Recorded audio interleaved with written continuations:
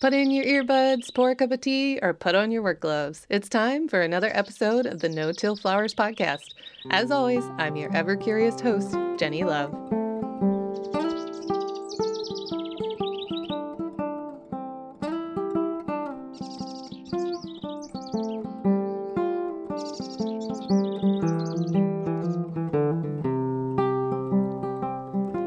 Welcome to the first in a short series of summer episodes dedicated to farmer well-being.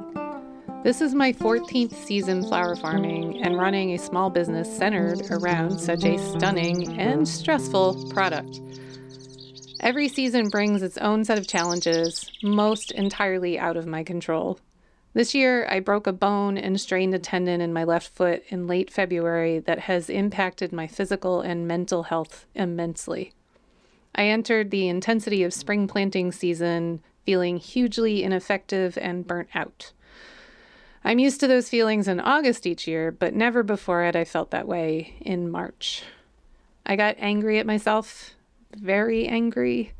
I managed to navigate a freaking pandemic, nearly collapsing my business model overnight, but I couldn't apparently handle the pain in my foot enough to walk across the field. It took me a while to realize it was because I had shouldered the stress of the pandemic successfully that I was now in such physical pain. Acknowledging burnout and its source and making space for it is the first step to recovery. So I started talking about it with close farmer friends at first, and then more publicly. As I did, I heard echoed back to me all the same feelings of exhaustion, anxiety, and physical pain. I am definitely not alone. Nor are you. Various surveys of farmers around the world show the majority of farmers experience burnout. In the U.S., the Centers for Disease Control found the rate of suicide in farmers to be 3.5 times higher than the general public. Today's episode may be a bit triggering. Please give yourself a quiet space to listen to it, one where you'll feel comfortable feeling a little bit emotional. I don't say this to scare you away. This conversation is one that we all need to be having right now. But if you're out on deliveries, listening while driving, I just don't want you to show up at the florist with red puffy cry eyes. My guest Amelia Ihlo is also a friend, which made this would-be heavy conversation flow easily. It's proof that talking to a friend can be a huge step forward when you feel burnt out. We both share our stories of and strategies for farmer fatigue. Amelia, the founder of Rooted Farmers, brings a uniquely powerful tactic to the table: collective selling. She talks about how flower collectives, or co-ops, or hubs, or whatever you want to call them, have the capacity to snuff out burnout. Maybe you're like me and had never thought of collective selling as a defense against burnout, but it really makes sense once you start thinking about it in that way. Amelia has graciously shared several studies and articles with us about farmer well-being. Please see the show notes for those links. Neither I nor Amelia are mental health professionals. Rather, we are two experienced flower farmers and businesswomen having a candid conversation. If you need support for a well-being crisis or are worried about somebody else who does, please call or text 1-800-273-8255 to connect with a trained crisis counselor. If this episode makes you feel seen and you want to join a deeper conversation on farmer well-being, consider joining the Regenerative Flower Farmers Network, or RUFFN for short. I've included a link in the show notes. Over the past year, RUFFN has developed into a safe harbor away from social media where all questions and scenarios are welcomed. Connections are made between farmers and experts on things like farmer well-being, and experiences are shared so all members contribute to the growing knowledge of the group. Within that framework, we have a special space dedicated to discussing and supporting farmer well-being. Please join us there. In the meantime, I hope this episode helps you give yourself some grace here in August and also some space to rest. You haven't failed, and you are most definitely not alone.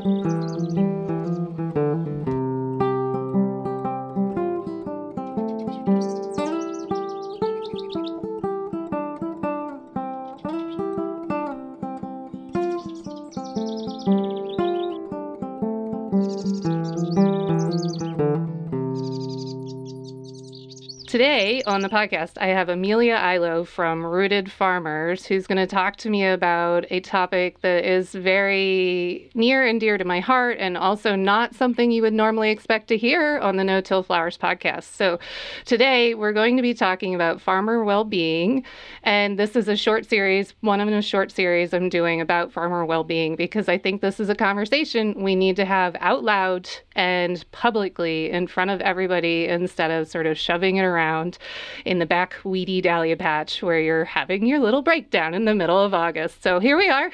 Welcome, Amelia, to the podcast. I'm so excited you're here. Hi, Jenny. Thanks for having me.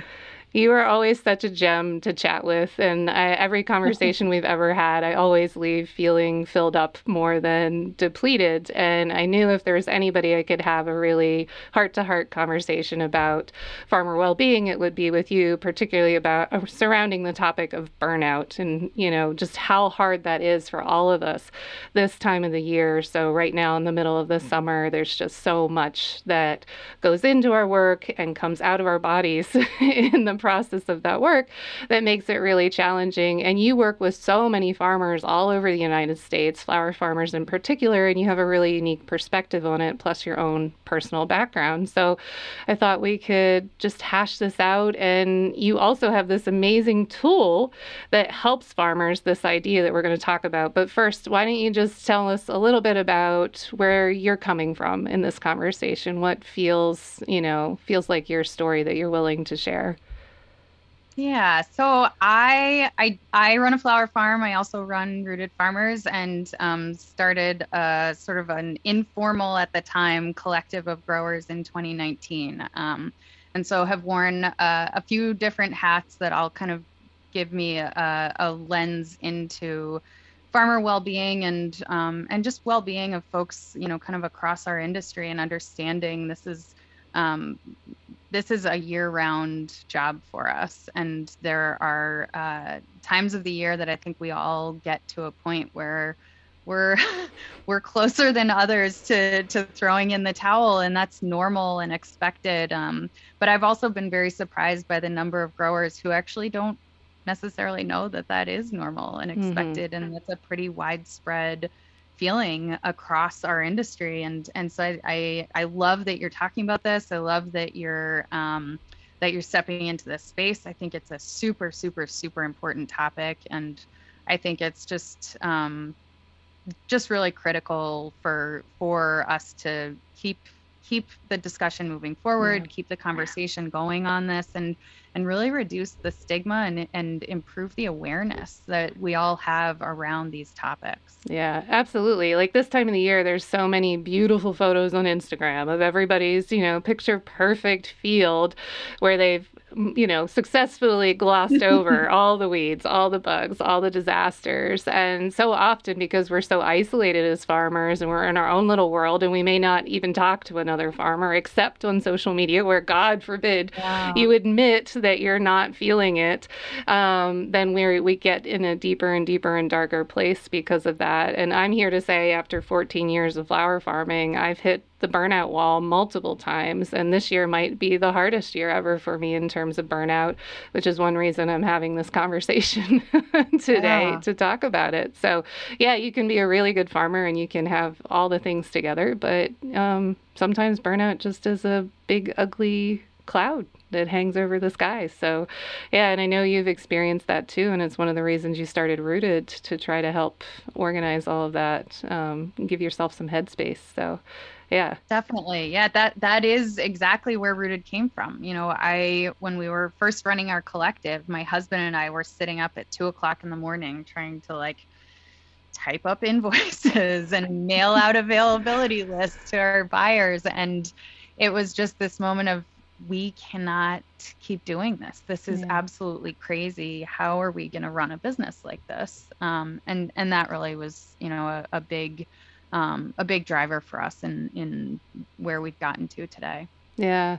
And flower farmers aren't alone. This is like a industry wide, all farmers, and not just like American farmers. It's a global industry wide scenario. And we're definitely not alone in it. There's so much out there. You had some great statistics that you wanted to share about exactly, how prevalent this is for all of us. It really is. It is across the board for agriculture broadly, and I think it's really validating probably and reassuring to just hear that we really aren't alone. There are a few different studies that we've spent some time kind of working through at Rooted and talking about. Including one that we wrote about over the winter that was a Canadian study that came out of Canadian growers really breaking out, burnout specifically. So what constitutes burnout? What are the elements of burnout that really contribute to this feeling that you and I are talking about as burnout? What does that mean? And what proportion of farmers really were feeling this? And within that study, it was almost 60% of producers were feeling some level of burnout. And it really impacts every level of your social and emotional well-being, your physical well-being, your ability to really continue driving your business forward. And that is that Canadian study. There's another study that came out of the UK from the Farm Safety Foundation that showed it's almost 90%. Wow. Almost 90% of farmers. And I feel like in August is like 100%, like what farmer, I'm serious. This is a very real question right now that, the listeners can raise your hands. If you're listening to this show in August and you're in the Northern Hemisphere, raise your hand if you're feeling burnout. I got my hand up right now. Totally. So I think that if you ask at the right time of the year, it's 100% burnout. And it just is the reality of the work that we do. It's so physical, it's so mental, it's so emotional. That's all the things wrapped into one. So that article that you wrote and put together, can you talk about the components of burnout? And so people listening maybe can kind of check in with themselves right now and say like, oh yeah, oh no, I'm good there, whatever.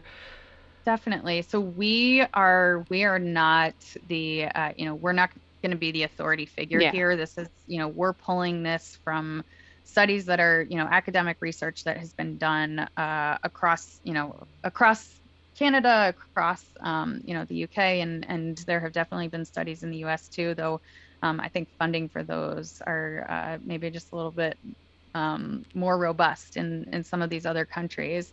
But when we look at burnout, we're looking to these academic institutions to really tell us, what does that mean? And so from these studies, and I'm reading here so that I don't mince words, exhaustion, cynicism, and professional efficacy are really kind of how they're looking at the different components of burnout. So what, specifically, what constitutes burnout for me may not be the same as what constitutes it for you, but it doesn't mean that we aren't kind of in the same family of feelings and symptoms and frustrations and things like that.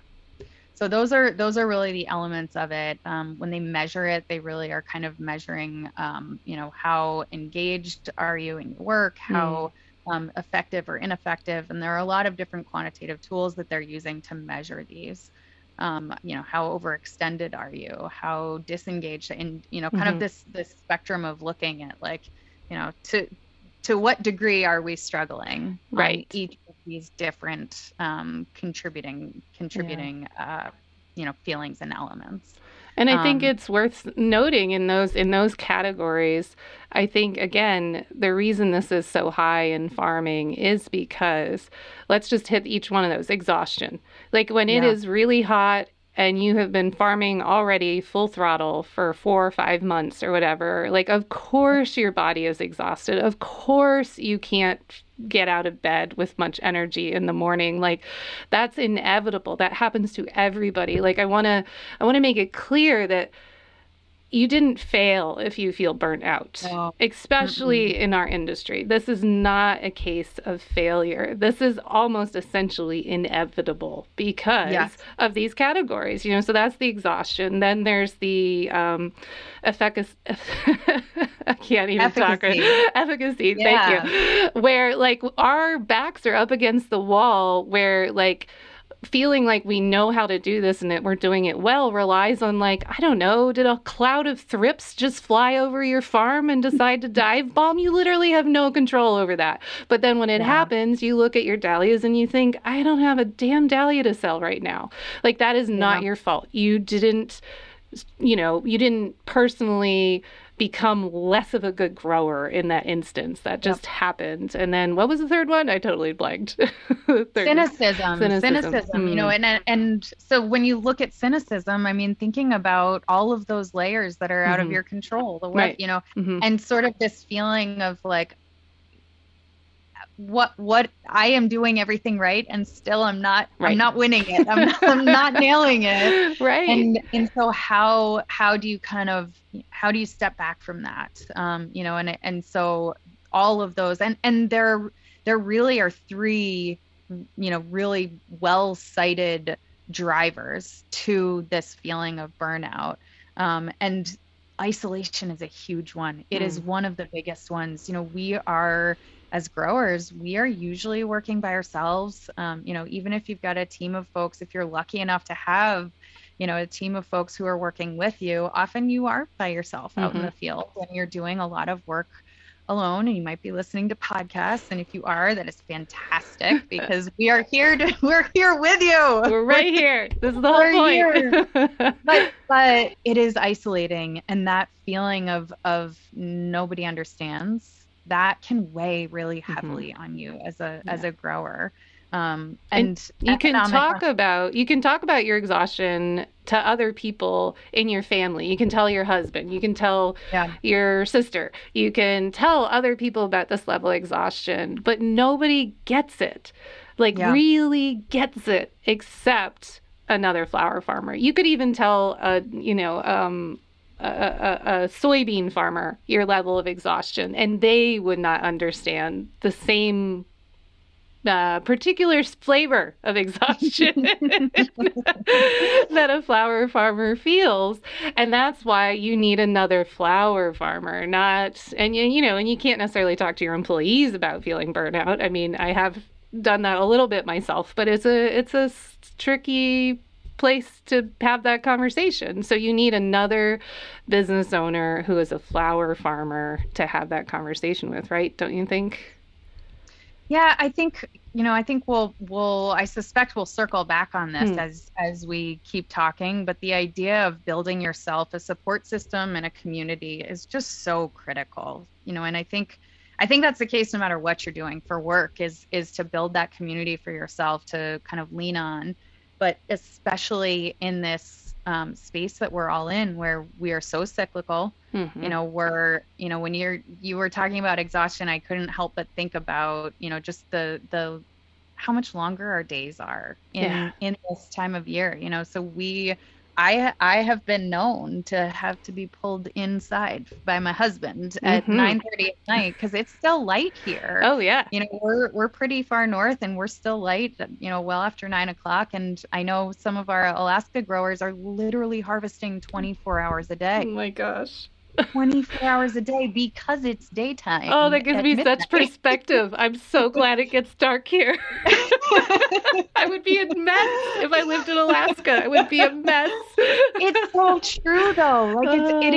It's we struggle as we feel such pride in our work, but we also, I think because of that, it's hard for us to set boundaries for ourselves. And sometimes we need a nudge from somebody else to maybe not be outside at 10 o'clock at night doing our planting.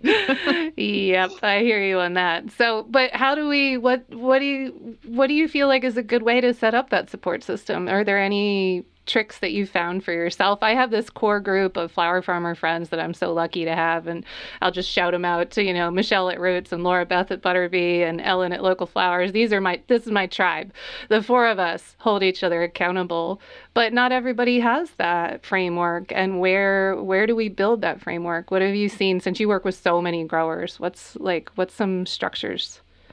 I think there are a lot of different ways that you can come at it. And I think there are a lot of different ways that you should come at it. I think building the community for yourself is a really important one, or just finding that community. There are a lot of different resources to doing that. I think we see collectives as a really fantastic resource for that, because, there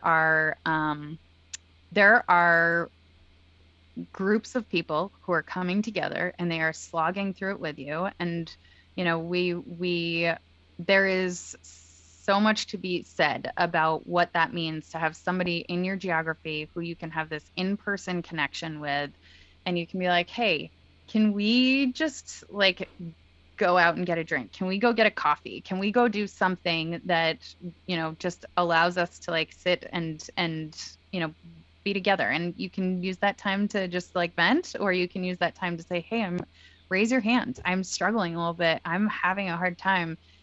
That is not a bad thing to say. You have not failed by raising your hand. We're all raising our hands. Right, everybody, hands in your ear. Hands in the air right now. Raise your hand. That's okay. It's normal. It's expected. Yeah. It's I think collectives are a really important tool for us, not just today, but as we as an industry really grow and mature and are really thinking about how do we want to build our community? How do we want to work together and collaborate? Because there's no one of our farms that's going to be able to do all the things, right? Yeah. So working collaboratively and in a really, functional way, I think is critical to sustaining that growth. Yeah. And so just for the sake of sort of backing into that a little bit more, for the record, we're talking about selling collectively as a group of farms. It could be under the banner of a formal co-op, or it could just be an informal hub, or, collective is a nice, easy word to use, but we're talking about selling as a group of smaller growers, selling to a larger audience. That's what we mean by collective when we say that. And I think a lot of times, I did before I actually heard you say this, in an interview or somewhere. You mentioned about collectives being a way to combat burnout. And I had literally never thought of that before. It floored me when I heard you say that. And that's the reason we're having this conversation. But I think I had always approached a collective in my mind as just a marketing tool, a sales tool. And honestly, back in the day, I would have been pretty hesitant to join or start a collective, because there's this sense of look, we're all farmers. We started farming because we're pig-headed and we're prefer to be alone. We probably were not group project people in school. I certainly was not. That's why we farm, because we're really, really, really, really, really independent people. But so that means there'll be some resistance to selling collectively sometimes, particularly if you're a newer grower, you're worried about competition, you feel like you might have to give up a piece of who you are, what you've been trying to build to be part of it, or, maybe just see it as oh, that's a lot of money to be in a collective or whatever. But at the end of the day, the way you framed it for me completely changed my mind about it, to the point where I'm actually planning to start a collective here in Philadelphia. Because when I heard you say that, it just all the pieces clicked together, where it's wait, collective selling takes the stress away of administering sales. Yeah, okay, I get that. But then this idea of the community that builds around a collective. And even if you don't have time to go out for coffee or to get a drink, which would be luxurious, and I would love that, but if you don't, at least you take your flowers to a collective space once a week. You can spend 15, 20 minutes talking to somebody there in that, space. and just have a little check-in and have that moment together. And that fuels you as you go out to the world from there. And then ideally, I would hope collectives can maybe provide some services to members that are like helpful to this, supporting farmer well-being, ultimately, like an actual, concerted effort, not just a casual passing of the torch every once in a while. So yeah, you really opened my eyes to the fact that collectives can actually be a mental health tool, which is so weird. And I didn't think of that before. So they really are, though. I mean, let's just examine like a case study here. Let's just pretend. Yeah. So you've got the same farmer, and think back to everything that you were talking through about the August struggles, and you've got trips, or you've got, you've done everything right, and it's dahlia season, and you've promised dahlias to your buyers, and you've got a CSA, and you've got all these things that are coming up, and now you can't produce. And it's for a reason that has nothing to do with your competence as a grower. It just, something happened. In farmer number one, they are working by themselves. And they've got this scarcity mindset and, this idea of competition. Like, I have to outpace my neighboring farmer. I have to, fill in the blank, whatever it is that you're kind of, comparing yourself to the Joneses over here. That is farmer number one. Think about the weight of that. Think about the weight of that, and the weight of, gosh, I'm going to disappoint my buyers. I'm gonna, I'm gonna be struggling to fulfill orders. I'm gonna, my customers are not able to get their CSA this week, or whatever that perceived failure is, and just the burden that is on you and your ability to sleep and wake up and be rested and continue moving through your days. Of course you're not. Yeah. Of course not. And there's also, it will limit your sales too. Like, I know I've done this in the past where I won't take orders because I'm like, well, I don't know. Like, but I know where you're going with this conversation is if you have. So now think about farmer number two, who has the exact same problem set, right? They've got the exact same set of struggles and challenges, except they're selling through a collective. And they have this built-in community, and shoot, I was supposed to deliver X and I don't have it. Does anybody have something that they could sub for my orders? Like, can anybody backfill for me? Instant. You have, it's now I'm making it sound like magic. There's a lot of work to get there. There's a lot to get there. But in reality, the relief that I feel when I have overpromised and I'm under delivering, or something out of my control happens, or frankly, just life happens. I've got 3 kids. I've got, everybody's got just family things. Something has happened and now you can't fulfill your orders. You don't want to disappoint those buyers because the weight on your business, the weight on your shoulders pushes you then to just do the extraordinary, when really it's okay. It's okay if sometimes you can't make it happen and somebody else can make it happen in your community. This is just this invaluable layer of being a part of a collective and having this community of like-minded individuals, folks who are in it with you and they get it and they've been there and they will step in for you. It's almost an insurance policy. Yeah. Right? The best kind of insurance policy that we all really need. Other commodity farmers get crop insurance from the government, but there's nothing like that for us. And this is essentially a kind of insurance. And I also just think that it's not something, I've been in that scenario before where I've had, for the record, I feel like in some ways I set a lot of people up for the expectation that they would grow every stem themselves for every wedding they produce. And I'm here to publicly apologize to the entire flower farming community. I'm sorry.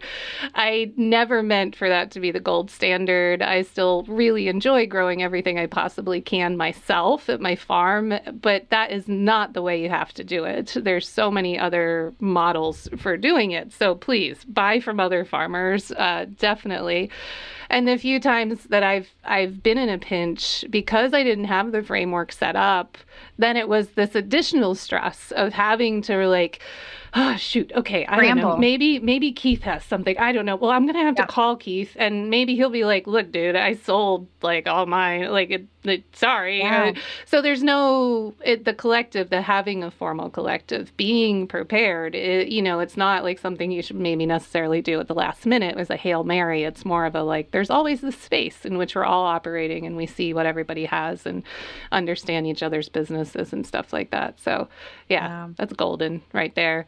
And it helps with all the administrative tasks as well, which would be really nice to not have to spend, I don't know about anybody else, but like I'm on email and my phone constantly just trying to like keep track of everything. So there's that too, that piece of it. Yeah. And also just the logistics, instead of having to run around to 5 or 10 or 30 different buyers. Now you're dropping your product off at one place and the collective is taking care of moving that product for you. Now you have recaptured hours of your week because you don't have to move that product from point A to point B. You bring it from your farm to wherever it is that you need to drop off the product, and now it's gone and it's out of your hands and you're all done worrying about it and it just moved on to the next phase of its life.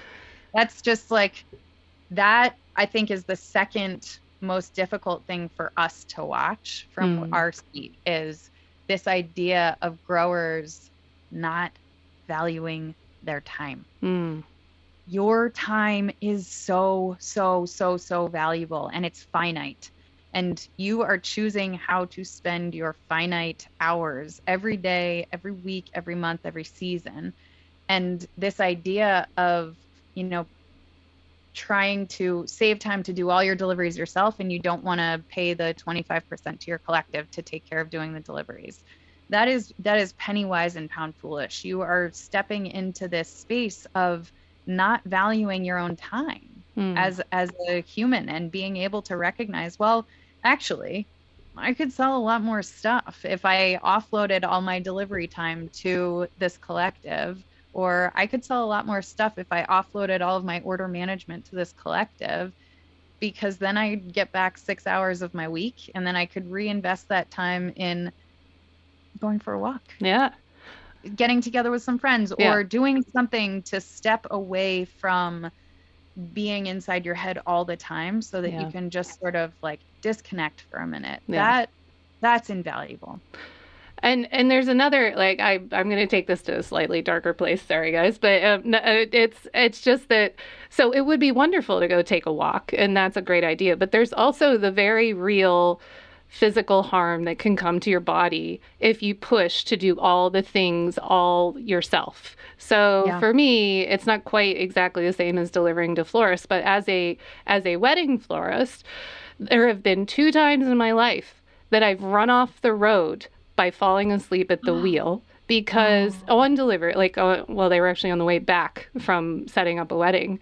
But like, this is, if you drive yourself to exhaustion, to that point, because you feel like you need to do it all, that there's no other, way to do this, there's no other system for it, there's some really potential catastrophic harm that can come to your life. So yes, it would be wonderful to go take a walk, but also let's just talk about like not running off the road. Go to sleep. Like, get some sleep. Have an extra 6 hours, maybe use some for sleep. Right. Like that's, but these are the sorts of things that if we don't, as growers, really start thinking about our time, tracking our time, how are you spending your time? What are you doing every day that you don't need to be the person to do that thing? What is it? And really just start by writing down how you're spending your day. Because as growers, we are, and I think creatives in general are just absolutely terrible at this. We don't think about the time input into the work that we're doing, whether you're designing, whether you're, prepping your fields, but you're not really thinking about the amount of time that is being put into that. And then really being ruthless. And we talk about this in our article also, is be ruthless with what is actually value add work that you should be doing and what you should be outsourcing to somebody else. If you're not the person who has to do 100% of your taxes or something. And you could actually go to H&R Block and be like, hey, I am trying to transplant everything all at the same time in the same 3-week period. Right. The taxes are due. Maybe that's the sort of thing you could offload. But it's really looking across the board at your operation, at how you're spending your days, how many hours a day are you spending putting orders together or making an availability list or having a conversation with your buyers. Maybe they're asking you the same questions repeatedly that you're like, gosh, maybe if I'm getting asked the same question 83 times, there's something I could do to streamline this process of how I'm communicating. So be ruthless about where you're spending your time and where you can just offload stuff. That's such good advice. And just trying to figure out what's important right now to you. That's the most fundamental thing. And then clean house and all the other ways from there. It's that's something I've been trying to look at my own operation and my own, where do I want to go and all that kind of stuff. So I think it's important to, I know Lisa Mason Ziegler talks about this too. It's important to acknowledge that you can evolve. Your business can evolve. You may have started out the season, with one mindset and one idea, but that doesn't mean, yes, we're all stupid stubborn in this industry, but that doesn't mean you have to stay in that mindset. You can choose a different avenue. You can choose a different direction to go. And that's not failure. That's just making smart choices for yourself.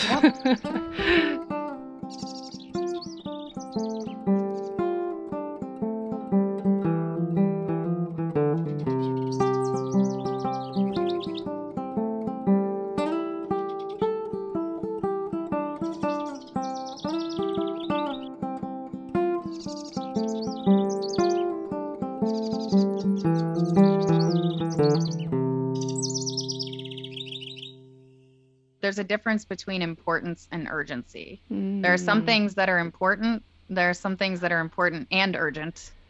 And there are some things that are urgent, but not always important. Wow, you are so wise. Really, it is critical to really be honest with yourself. Is this actually urgent, or am I just sort of not really assessing my to-do list because I'm exhausted? Effectively, are there other ways that I could be really looking at this and thinking through, kind of taking that time. There's I'm going to call out the Alaska Peony Cooperative here because they are fantastic at doing this. Oh, awesome. Every single year they've got some folks with military background, and there is a process that they have called an ARR, an after action review. AAR. After I'm gonna have to I'm messing it up. Right. We'll figure it out. But put it in the show notes. But they go through at the end of every season and they say, what did we do well this year? What did we not do so well? What do we feel like we really, kind of missed the ball on? And where do we feel like we can make improvements to our process? I think every single grower should just be doing that every single fall. And don't wait until winter, because then your brain, it's like childbirth. You just kind of forget. You forget. And you're like, oh, look at my Instagram pictures. Everything was beautiful in August. And you forget. So it's really important, while you're kind of coming out of September, to say what went well this year, what maybe didn't go so great, and what should I be thinking about in advance of next year to set myself up for, sort of a more sustainable model and really, again, be ruthless about what worked for you and where are you just letting go and you're saying, nope, it's not for me. Yeah, that's such good advice. I love that. We do a sort of post-wedding breakdown like that too, where if it's a big wedding, and by we, I mean, it's mostly me, but I'll ask, the more prominent designers of the wedding, but just to sit down and be like, okay, so what worked really well and what didn't work really well. And then that way it just helps you figure out for the next time how to not screw up quite so much. There's always the inevitable though. But that's really important. Think through your choice of words there. You're not screwing it up. Everybody like things just don't happen the way that we plan for them. You know, things just happen, and it's despite best laid plans. And it's more just, you know, I just want to caution people not to be reflecting on things as like failures. Like there are just places where you can make improvements. We are all learning. We're all growing every single year. You know, I think that is just, we generally all accept that now. We have been all farming for long enough to know, like, we don't know all the things. Like every year that we think we've like, oh, I got it this time.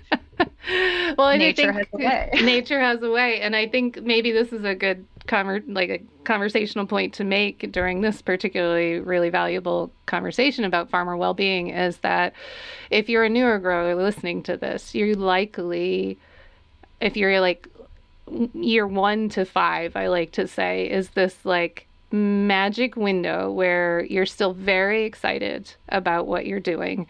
You still think that you will get to a point where you will be a professional flower grower who is very skilled and accomplished at it. And you will.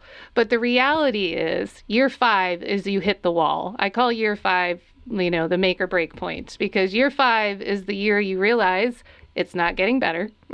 Sorry, it's not getting better. It's just not. And you have enough demand. You've built a business now that has demand, and you feel the pressure of meeting the demand. And you are just generally aware of like all the pests that are going to come, what the storm can do, what, you know, like you see all the ways you can't control it. So in year 5, it's basically your eyes are opened. And I'm just going to be really honest, because this can feel really depressing to hear if you're a newer grower, but it's actually meant to be caring and liberating for you guys. So it doesn't get better. It only gets harder, but you support yourself and you learn support mechanisms like Amelia and I are talking about that help with this. But you don't become a perfect farmer. No farmer can become a perfect farmer. It will always be a hard season. There's no season that is not without its challenges, without its lessons, without its hurdles. It's always hard. But once you know that, you stop striving for that thing that doesn't exist. It just doesn't exist. But you can find tools and support networks and everything that make it a lot more bearable. And at the end of the day, we as growers just need to remember why we're doing this. Everybody has some deep, deep, deep why. And I'm not talking about the why you put out there for marketing purposes or because of Instagram or whatever. I'm talking about your core fundamental beliefs. Why are you doing this? You find them, you tap into them, and they feed you through all the hard stuff. And you eventually learn to give yourself grace and space to not be perfect at this. You're never, ever, ever gonna be perfect at flower farming. You're just not. I love that. I think I have always thought of farming as just a perfect analog for life, right? Like the second that you think you have figured out how to be an adult, life is just like, oh, that's funny. Here's this other twist we're going to throw in the road, right? And at a certain point as adults, you recognize and you accept, and you're like, gosh, it is. And I think you go through this journey as a parent too, if you have kids, like, you know, there is this point you reach in parenting and adulting and just sort of recognizing that things are going to happen, and they just are. And life doesn't just become easier because you've hit age 30. You suddenly are, you know, accepting of the fact that there is imperfection in everything that we're doing. Like we are this idea that life looks like social media. You know, I think it's really important to lift the veil on that, and everybody just understand, like, that's not real life. That's not real life. That's not real life, friends. But also you can kind of work through a lot of those struggles and get yourself to a place where you're comfortable with imperfection. And you recognize that there are always going to be things that you cannot foresee. And I think it makes you just a stronger and more resilient adult to, you know, kind of recognize that Um, whether it's farming or it's parenting or it's, any of these journeys that we are taking in life, there are always going to be curveballs. And it's just about sticking in there with it and really getting to a place where you're feeling like, okay, this year it's thrips. Last year it was Japanese beetles, Right. and I am gonna figure it out. And then I won't have thrips next year, but I'll probably have aphids or Right. whatever. Exactly. And I'll probably have, some sort of, I don't know. We had last year, I sent out an SOS to a few of our growers. I was like, what are these creatures all over my greenhouse? It was some sort of milkweed moth infestation that I had never seen before. And here I thought, gosh, I'm doing all of the butterflies, just this fantastic service and keeping all my milkweed. And actually, I had created an infestation of these awful pests in our tunnel, and it was a disaster. So if it's not one thing, it's going to be something else. Right. It's okay. You're going to figure it out.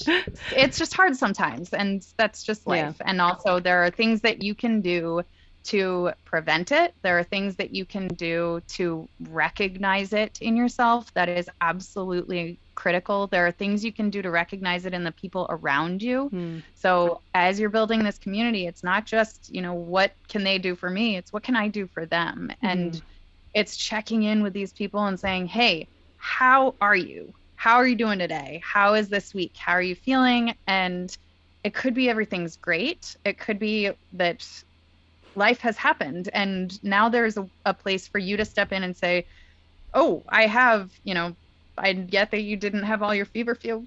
I actually have feverfew, and I can backfill for you. Is there something else I can do? Where can we work together to make this easier for you, knowing that that's going to come back around at some point for you too? Like, there are things you can be doing now to set yourself up for, you don't want to hit, whether it's year one or, I don't know, I'm laughing because I'm picturing myself in year one where it was 5 o'clock. I was still working my day job in finance. It was 5 o'clock in the morning. I had just transplanted like many rows the day before of my annuals, and I looked out at 5 in the morning in my bathrobe, and there's a family of deer. And I went screaming. I'm like in my underwear, screaming down the back hill. The neighbors are walking their dog. I'm like, yes, everything is fine. Nothing to see here. So whether it's year 1 or 3 or 5 or whenever it happens, you don't want to hit this point of, yeah, I'm all done. I'm not going to keep doing this, because that's what we're trying to avoid is, recognizing this is normal. This happens. And also there are things you can do to alleviate some of that pressure for yourself and set yourself up for just a better year next year, or a better week next week, or, whatever that period is for you that you are working toward. It feels inevitable, but also there are so many places where you can make progress here for yourself. And so I would just encourage anybody who's listening not to feel like, well, it's hopeless. Right. Yeah, it's definitely not hopeless. Yeah, there are so many ways that you can set yourself up for success here. There's so many ways that you can really be prudent in planning.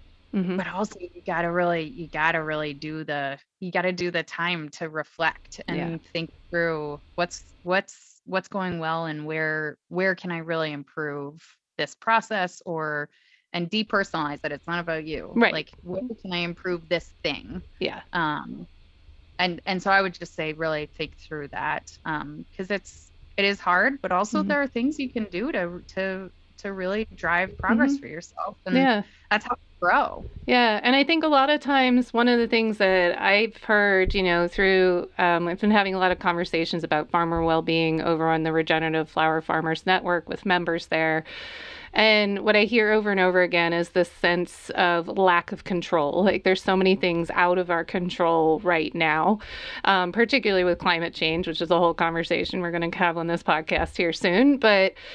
And what we're talking about, you and me right now, Amelia, is ways to bring control to the situation. Yes, you're not going to be able to control that a storm comes through or deer come to the field or whatever, but you can create other control systems. And that control system could be you have a flower collective and there's somebody who has feverfew there for you when you don't have yours. So it's about, no, we can't control the climate, we can't control the pest, but we can set up safety nets, which are within our control. So that's one reason to think about this kind of stuff, even though it feels like, oh my gosh, I've got so many things to worry about right now.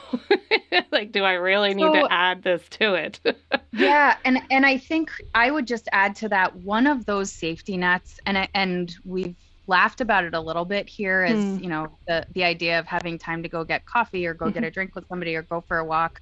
But that's actually a really super important safety net, is you must disconnect from your phone, because we wrote another piece right at the beginning of COVID with a psychologist who was really talking through sort of some of the difficulties very uniquely challenging farmers. Is, you know, we are farming predominantly at our homes.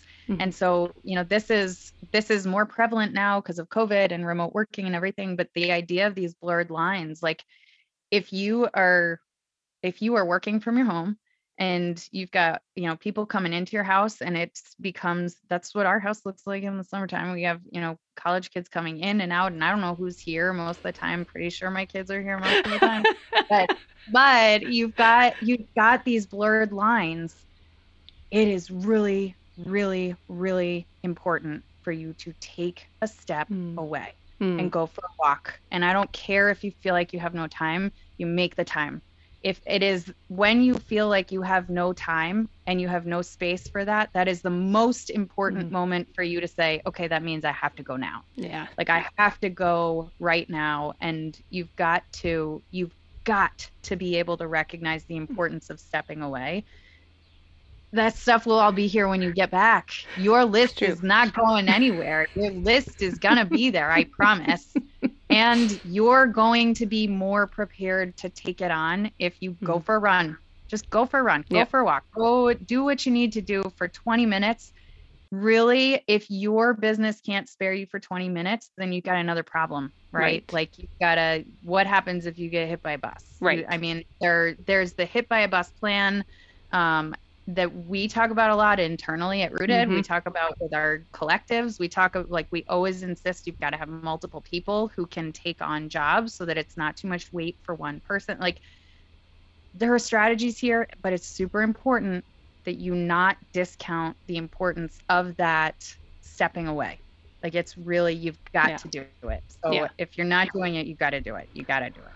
I love that you said that. Sometimes I need that reminder. So I'm now going to listen to this podcast over and over again. Good. This is your permission, like, your reminder. Please go for a walk. Right. And while you're walking, you're not allowed to be thinking about your very long list of things to do. You need to be, you know, doing something else and just disconnect. Yeah, absolutely. And then I like to always bring this podcast in particular, but my whole life back to, you know, sort of like, well, why am I doing this? Why, if you don't feel comfortable enough, like taking that space for yourself, which you should, and we've tried to drive that point home. But here at the end of the day, if it feels so overwhelming, the reality is you can't keep doing the work you're doing if you don't give yourself the space and the health to do it. And I know so many listeners to this podcast, including myself, are so driven by the concept and the hope, the real, very visceral hope that through our little farms, we can cause major change that desperately needs to happen for our environment, for our communities. We can't do that unless we can continue to show up. Like, this is the biggest hurdle I see for, well, humans, honestly. If we're going to get really deep, like, everybody is so hopeless sometimes about, well, it seems like it's all off the rails and I have no way of changing anything. But we do have ways of changing it. We just need to break it into little tiny pieces and then stay focused on the mission, but also give ourselves space to be human and to have time to breathe and sleep. Like, really, sleep is a good thing. It's great to sleep and take a walk and hydrate and all the things. Yes, and there's sunscreen. Sunscreen is a big one. Yeah, I mean, it's really, you know, that I think it's just really important to prioritize Mm-hmm. a little bit of self-care every Right. day. And you're doing it because, it's in your business's interest. Mm-hmm. You can't, this idea of dissociating mental health or Mm-hmm. physical health and well-being from the work that we're doing, that it takes a very big toll on us. Mm-hmm.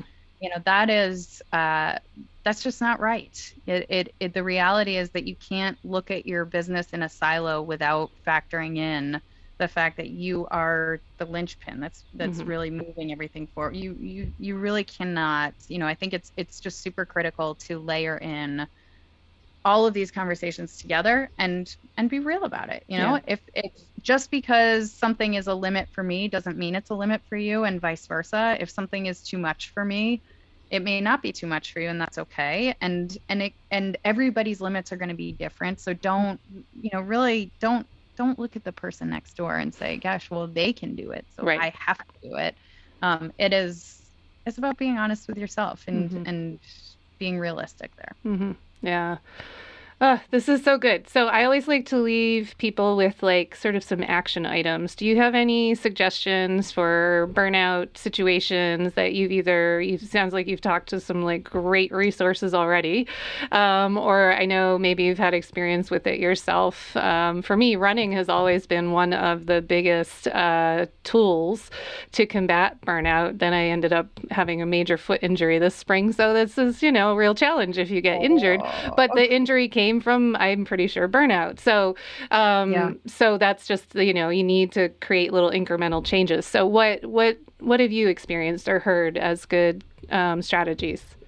I have always found for myself, exercise is sort of the key for me. If I am not exercising, it's very easy for me to just sort of, kind of get into my own head too much. Mm-hmm. And for me, exercise, and that's usually running. And in the winter we do a lot of cross country skiing. But exercise is the thing that I can't think while I'm doing it. I need to, my brain shuts off.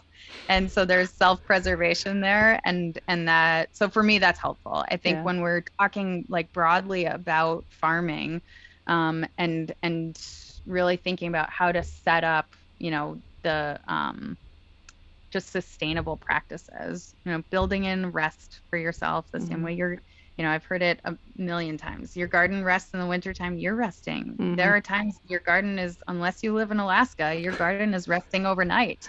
You should be resting overnight, and you shouldn't need your husband, or maybe you do, to pull you in at 10 o'clock at night, and that's okay too. But that's not a selfish thing. That's really, you're doing it to show up for your family, for your business, for everybody around you. Setting boundaries, I think, is really important. And those boundaries are going to evolve. What feels like a reasonable boundary, you're going to look at it and you're going to be like, oops, I missed the mark on that one. I got to fix that one. And really think about what feels comfortable for a boundary. Maybe it's your order cutoff window. Maybe it's your willingness to let a particular bride change her mind for the 72nd time about which colors she wants in her palette. Whatever that looks like for you. Think about those boundaries. Think about parts of your home that could just be off limits for work. Maybe you just don't talk about work in the bedroom or in the kitchen or wherever. Maybe you think about places where you're feeling stress and anxiety, or just frustration, and think about how you might work through that. I think prioritizing is a very important one. We've talked about the idea of multitasking. Sometimes it is heaven, amazing to be able to listen to a podcast while you're transplanting, or take a call while you're on a delivery. Yeah, exactly. Sometimes that's exactly the right thing, and sometimes you're like, gosh, I just really need to rock out right now and listen to my music and not take any calls right now. And so recognizing that when you're thinking about multitasking, but I think the biggest thing is really your thinking about kind of being pretty ruthless in where you're spending your time. Yeah. But the first step of that is knowing where you're spending your time. If you don't know where you're spending your time, you're not going to be able to edit that. Right. You really gotta, you've really gotta look at your business, look at your life, and say what's working and what's not working, and Yeah. how do I work through that? Yeah. Yeah. A strategy I have is I won't take my phone into my bedroom. This is like a hard and fast rule. Like it never goes in my bedroom. And it gets charged down in the kitchen. I just put it down there. I'm not allowed to look at it at night. I think that helps save a lot of mental space for me too. And then I just recently heard this strategy, but I found it really fascinating. It was on NPR when they were interviewing a psychologist about, the work from home situation that so many people have. And he said something, and I wish I could remember the actual name of the person they were interviewing, but he said something to the effect of like, create a ritual for yourself to end the workday, whatever that ritual might need to be. But we are creatures who follow rituals. So like, you're never going to turn your work brain off if you never signal to yourself that it's time for the work brain to turn off. So he had a thing that I'm thinking about trying, but I'm not really sure how to implement it. But to like change your clothes as I was in my work clothes and now I'm not in my work clothes. But me, most farmers, I think you come in and you're exhausted and you still got to eat dinner and you got to, you don't have time to fancyfy yourself. But part of me is like, why not? If it's just putting on your sweats, put on your sweats. Take off your work pants and put on your sweats and just hang out. There are so many different ways you can do it, and whatever works for you, cool. Try a bunch of different strategies, and whatever helps you find your vibe, go for it. I think that's great. Yeah. So before we wrap it up, just one final question centered around Rooted. You've seen an upswell of collectives, I assume? Like, can you just say, because you have this great perspective that you've helped so many farmers start collectives, does it feel like this is, I'm going to break this into two parts. Does it feel like it's a growing trend? And second, is it a sustainable trend that isn't really a trend, but a change in the industry? So, because I think there's a lot of times things start, but then are they really? And please be honest. I know you will. I don't think it's a trend. And I don't like the word trend when we talk about local flowers generally, because I think it's this idea of like, it's temporary, and it really isn't. I mean, if we're looking back, pre 1991, American grown flowers were 75+% of the flowers sold in the United States, and they were supplied by American producers. And the landscape has changed pretty dramatically, and I think there are a lot more specialty growers, a lot more small and mid-sized farms. But that just means that we need to be creative about how we're actually moving product. It doesn't mean that we can't continue to really support this demand. It just means we've got to be honest about our economies of scale. It is a lot less expensive to pool our resources to deliver our product and manage our orders than it is for every single farm to be replicating the same list of tasks and delivery routes themselves. That's a no-brainer. And so, I think it's really exciting for us because we have seen a lot of groups that had been sort of teetering on the edge of, do we want to build a collective? Do we not want to build a collective? And they took the plunge this year, and it's been so great to watch them. And now that I don't want to give you the impression that it's like, oh, no problem, it's a walk in the park. Because of course there are challenges, and of course it's going to be hard bringing a bunch of folks who all run their own businesses together to now run another business together.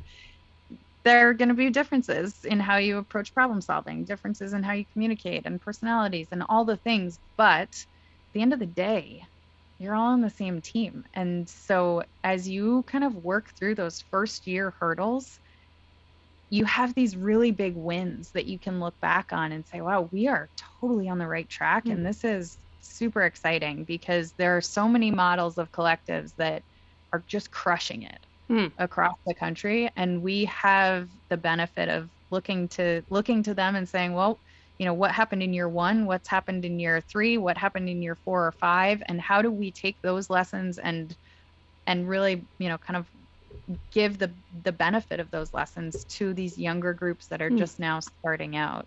So yes, we've seen a big upswell and interest in that, and a lot of new groups taking off. I don't think it's a trend. I think this is just the way forward for all of us. And it's these sort of like, pioneering minds that are recognizing the value of collaborating and not living in this silo as independent growers.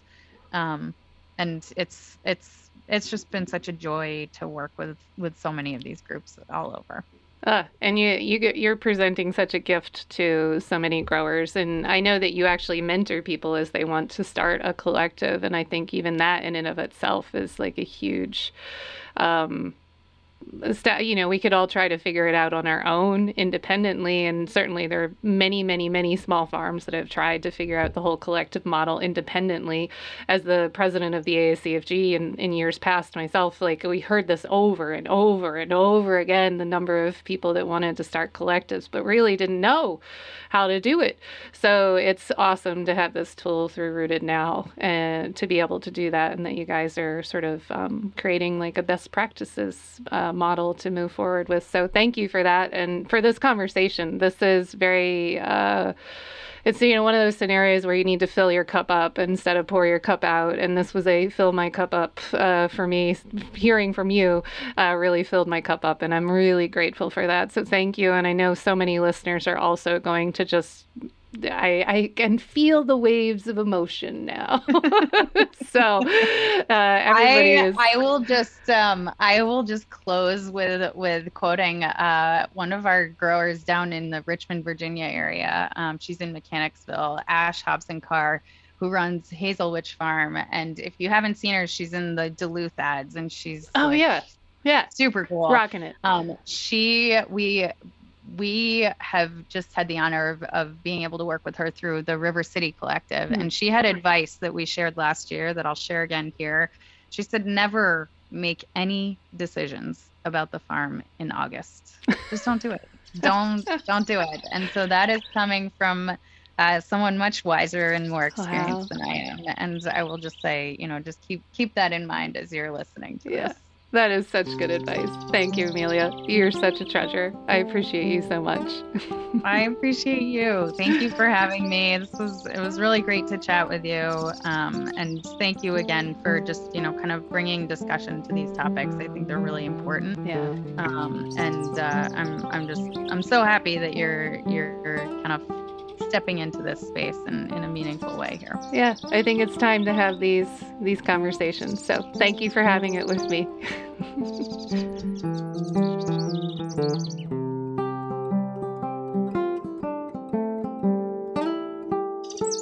Well, that wraps up another energetic episode of No-Till Flowers. I'm so grateful you tuned in and hope you got several new ideas that can help you farm more in step with nature. If you enjoyed this episode, please be sure to subscribe so that you don't miss the next one. Also, please take a second to rate and review the podcast wherever you're getting it. Reviews help grow this show and let others know that it's worth a listen. Many thanks to Matt Moran, the post-production manager of No-Till Flowers, for his meticulous editing so you don't have to listen to too many of my outbursts of excitement and laughter. Also, gratitude goes to Nikolai Fox for the original music used here on the show. Until next time, remember, it all stems from the soil.